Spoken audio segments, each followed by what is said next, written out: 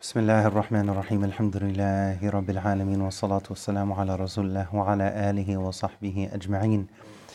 When we look at Surah Al-Baqarah regarding the creation of our father, of Prophet Adam alayhi salam, you find two concepts that are repeated throughout that cluster of ayat.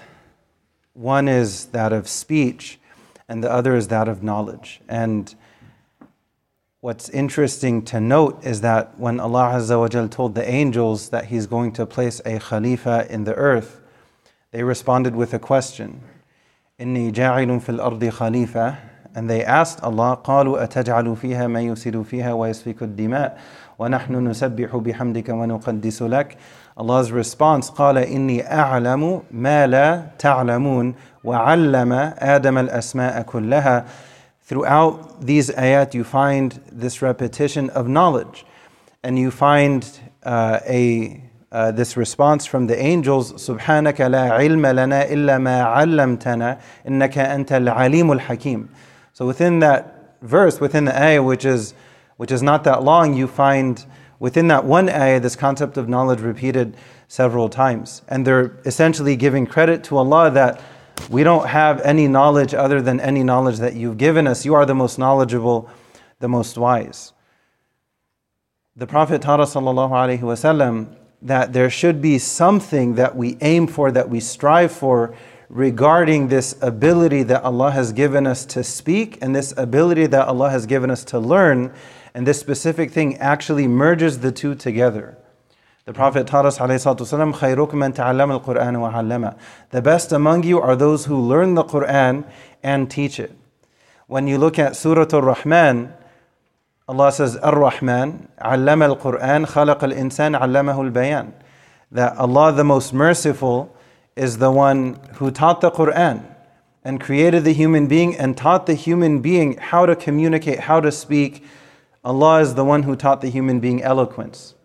So when we take these ideas and fuse them together, and we take these different ingredients and mix them together and turn them into a dish, then we start to see the wisdom behind the Prophet saying that.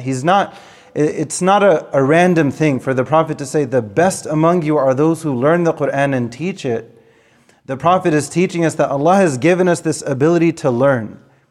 And what is the best thing you can do with this amazing capacity and ability that God Himself has given you to try to make the Qur'an a priority? To try to make the Qur'an a priority. SubhanAllah, when you look at the life of Sayyidina Uthman radiallahu anh, he, even after he was Khalifa, he would still continue to teach kids Qur'an. SubhanAllah, which is like beyond amazing when you think about it. When you think of who he is, when you think of the virtues of Sayyidina Uthman, he's already promised Jannah, he's Khalifa, he has X, Y, and Z and access to even more than that. But he chose with his precious time, I still want to continue doing this. Because I want to cash in on this opportunity. I want to include myself, even though of course he's already included in this special category of people that the Prophet specifies, sallallahu alaihi wasallam. May Allah make all of us from among them, Ameen Rabbil Alameen. In light of that, I want to encourage everyone here to take a look at this flyer when you see it. This is for Quran Quest. It's coming to Sacramento. It's a really awesome program. You can find all the information here. I'm not going to go through all of it now. There are different levels though. This is the main detail that I want to highlight. It's going to be Saturday, March 5th, inshallah, so not too far away. Level 1 is grades 4 and 5, Surah Al-Mulk to Surah Nuh. And then level 2, grades 6th through 8th, Surah Taha. Level 3, grades 9th through 12th, so high school, Surah Yunus. And then level 4, family and friends, Surah Yunus. And there's this little blurb here, which it's really not that long, but I think there's a lot of benefit contained within it. Quran Quest encourages learning the meaning of selected surahs, no memorization required, especially the part of learning the meaning. One of the reasons why when I deal with high schoolers, my main focus with them is to try to help them to understand the Qur'an, not specifically necessarily to memorize it. Because within that narrow window of time, just a few years, During that time, that's like a rudder. Right? So if that rudder, think of the rudder of a ship, is pointed in a certain direction, eventually, after those 4 years, it's going to make a huge difference.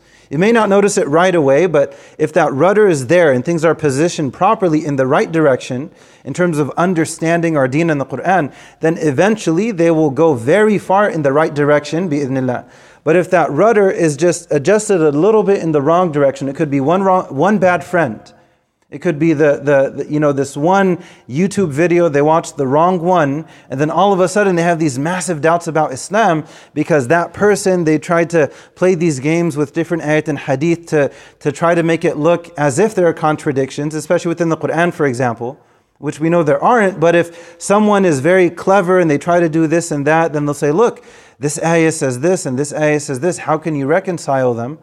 Well, there's a reason why you have this idea of naskh. مَا نَنْسَخْ مِنْ آيَةٍ أَوْ نُنْسِيهَا نَأْتِ بِخَيْرٍ مِنْهَا أَوْ مِثْلِهَا. Maybe there's just more to the story, to the ayah than you know. But if someone is 15 and they come across the wrong video, they watch those 5 minutes, all of a sudden their faith is completely shaken. So during that specific window, what I try to do is to really try to focus on the meaning. Memorization is good, no one is saying otherwise. But when there are these, usually when and I'll conclude with this, whenever I come across people who have left Islam or they've turned to atheism, usually it's within the high school years specifically, and if not high school, potentially college, but the needle points more so towards high school. So this is a really good opportunity for prevention, for cure, for barakah, for the person, for the family. There's a lot of benefit that comes from this. So try to encourage your kids to sign up. If you want to sign up, I'm not gonna, Brother Ahmed Ragab is here in the back, so if you have any questions, I'm going to ask if you can send them his way, not mine. Can we put your picture on the flyers? We know where people can go. But there is more information, not just on the flyer, even on the website, on the Mass Sacramento website.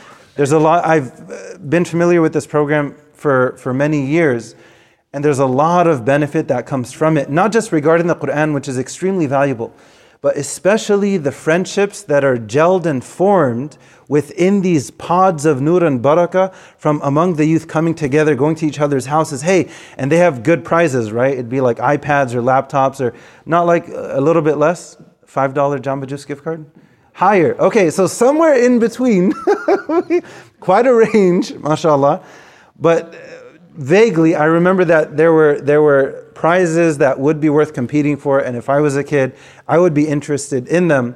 But the main thing that lasts is that these youth who come together, they get to know each other better, and they're going to each other's houses to spend time studying Quran, which is really profound and beautiful. We ask Allah to make us from among the best, from among those who learn the Quran and teach it. We ask Allah to guide us and forgive us, and to fill our homes with the light of the Quran. Ameen Rabbil Alameen. Wa akhiru da'wan alhamdulillahi Rabbil Alameen.